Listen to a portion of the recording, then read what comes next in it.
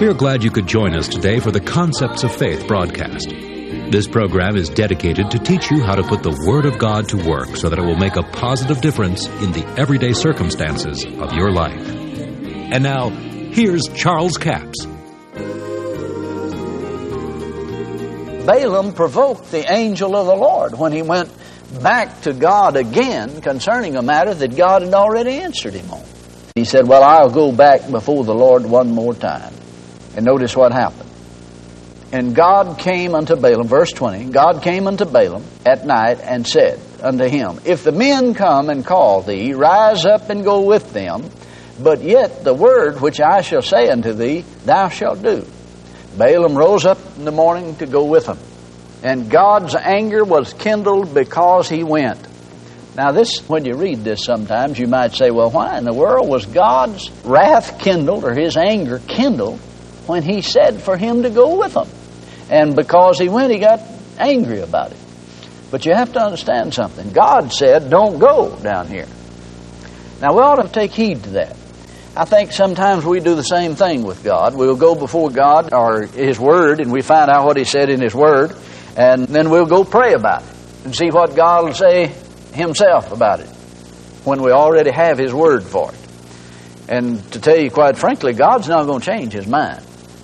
What He said He means, and He's made the decision. He said, don't go with them. You're not going to curse them. You're going to bless them. If you go, He said, just don't go. But he went back and asked the Lord again. Now, I think there's some things, some implications here that we could get into. We might get sidetracked, so I guess we might better just stay with this. But when we ask God something, we ought to stay with what He said. God's anger was kindled because he went, and the angel of the Lord stood in the way for an adversary against him. And you know the story. I will not take time to read the whole thing, but he was riding this donkey, and this donkey saw the angel. The angel had his sword drawn. Now what happened here is simply a matter of him provoking an angel. And this angel fully intended to kill him. He didn't intend to just frighten him. He fully intended to kill him. But you know the story there. The donkey moved out of the way and he whipped the donkey, and finally the angel moved down to where he couldn't get between the walls where he was and cut him off there, and the donkey finally fell down under Balaam and began to talk to him. Now, Balaam had provoked God and he had provoked an angel, and it almost cost him his life. And let's notice what is said over here in verse 32. And the angel of the Lord said unto him, wherefore hast thou smitten thine ass this 3 times? Behold, I went out to withstand thee, because thy way is perverse before me. In other words, it's contrary to what God said to do in the first place.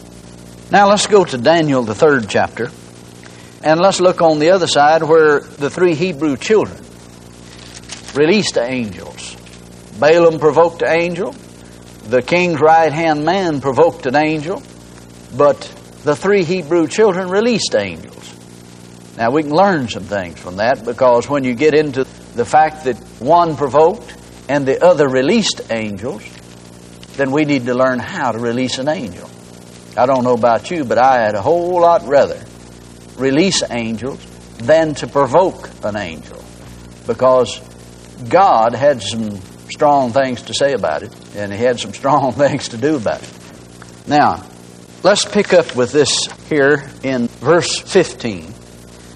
Let me just give you a little of the background of the story to refresh your memory. I know that it's very familiar to all of you, but Nebuchadnezzar the king had been making this decree that if anybody bowed down and worshipped any other thing, that if they did, they'd be thrown into the furnace.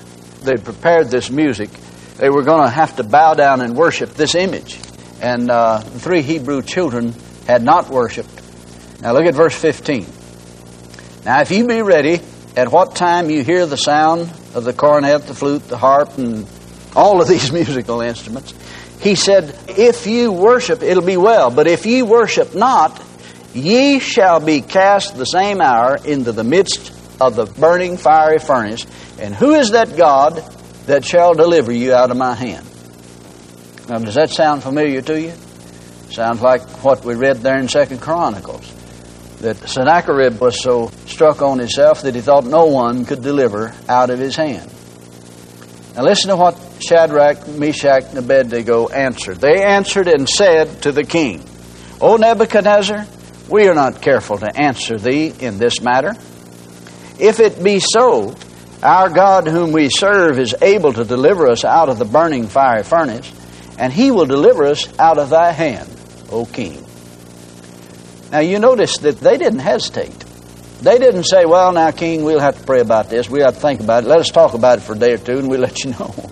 No, they said, we don't even have to think about this matter. We want you to know now that we've already made a decision. We're not going to bow to that.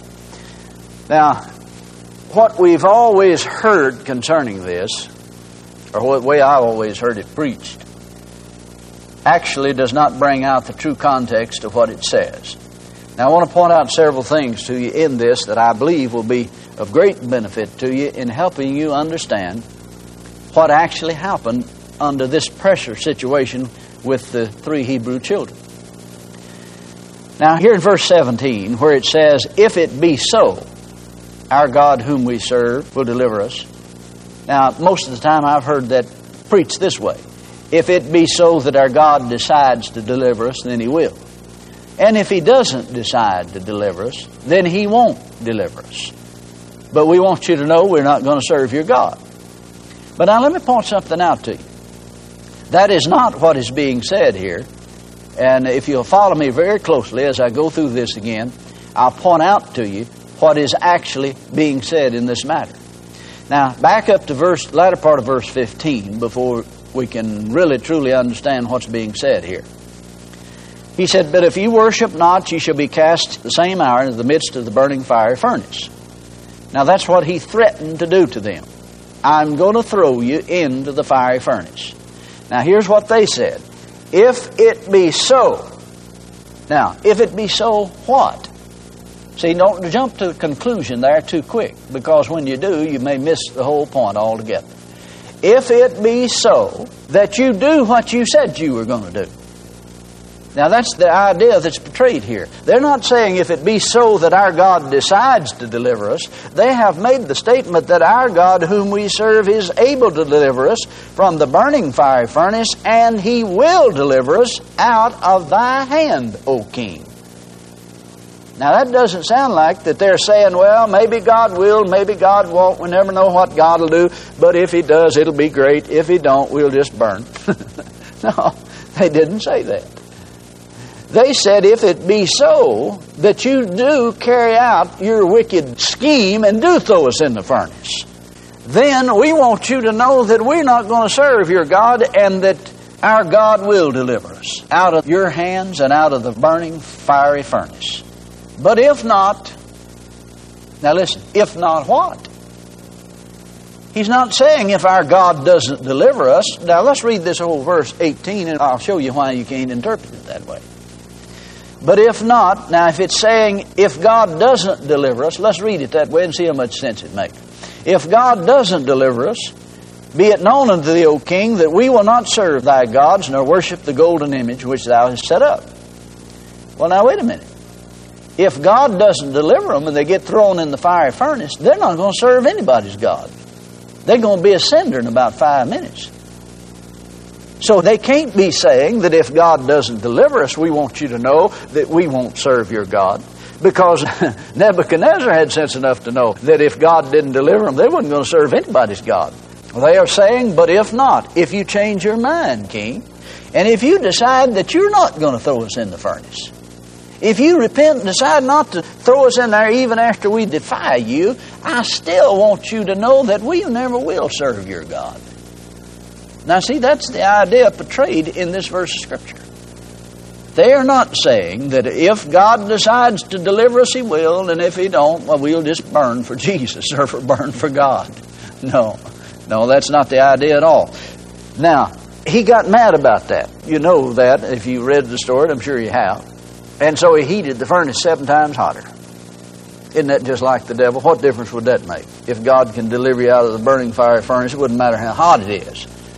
But now, you know, some of you think you've been through some fiery trials, but you've never been through one like this. Now here's what I wanted to point out to you. He got 3 of the strongest men in the whole kingdom and threw them in there. Now, when he threw them in there, it killed the men that threw them in. He had heated the furnace so hot, 7 times hotter than it had ever been heated. Verse 23, and these 3 men, Shadrach, Meshach, and Abednego, fell down bound in the midst of the burning fiery furnace. Then Nebuchadnezzar the king was astonished, and rose up in haste, and spake and said unto the counselors, did not we cast 3 men bound into the midst of the fire? They answered and said, true, O king. And he answered and said, lo, I see 4 men loose, walking in the midst of the fire, and they have no hurt, and the form of the 4th is like the Son of God. Now that'll get your attention, won't it? He came near unto the furnace, and he spake and said, Shadrach, Meshach, and Abednego, ye servants of the Most High God, come forth. Then Shadrach, Meshach, and Abednego came forth of the midst of the fire, and the princes, the governors, the captains, the kings, counselors, being gathered together, saw these men upon whose bodies the fire had no power, nor was the hair of their head singed, neither were their coats changed, nor the smell of fire had passed on them. Now they came through the whole thing, not even the smell of fire on them. Thank you so much for joining us for the Concepts of Faith broadcast today. I trust you've been blessed by the Word of God. We have an offer this week. It's CD offer number 7240. It's 2 CDs for $15 plus $4 postage and handling, a total of $19. It's entitled The Substance of Things.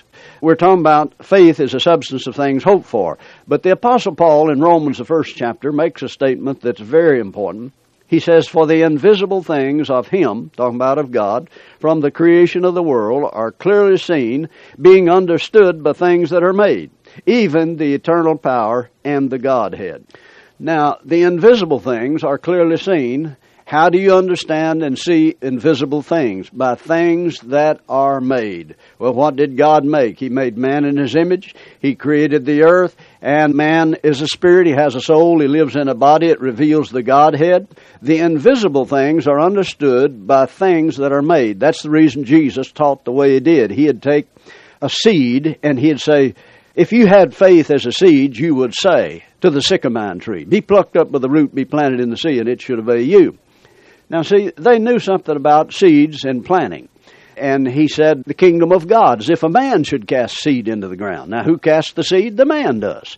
And it should sleep and rise night and day, and the seed should spring and go up, and it knoweth not how. So He tells you that things that are made reveals how the kingdom of God works. Now, for instance, a Polaroid camera.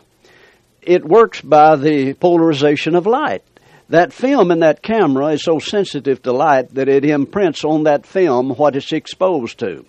That's the way the human spirit is. Your human spirit, if you expose it to the Word of God, it imprints the Word of God in your spirit, and it will develop in you and bring forth the manifestation of the promise of God in your life. This will give you great insight into how the substance of things can work for you. That's CD offer number 7240. A total of $19. The toll-free order line is 1-877-396-9400. Until tomorrow, this Charles Capps reminding you that the enemy is defeated, God is exalted, and Jesus is coming soon. To order the product offered today, call 1-877-396-9400 or write Charles Capps, P.O. Box 69, England, Arkansas, 72046. A complete list of CDs, books, and DVDs are available online at charlescapps.com. Through the website, you can listen to this radio program again and subscribe to our podcast. This broadcast is sponsored by Charles Capps Ministries and our listeners in this area.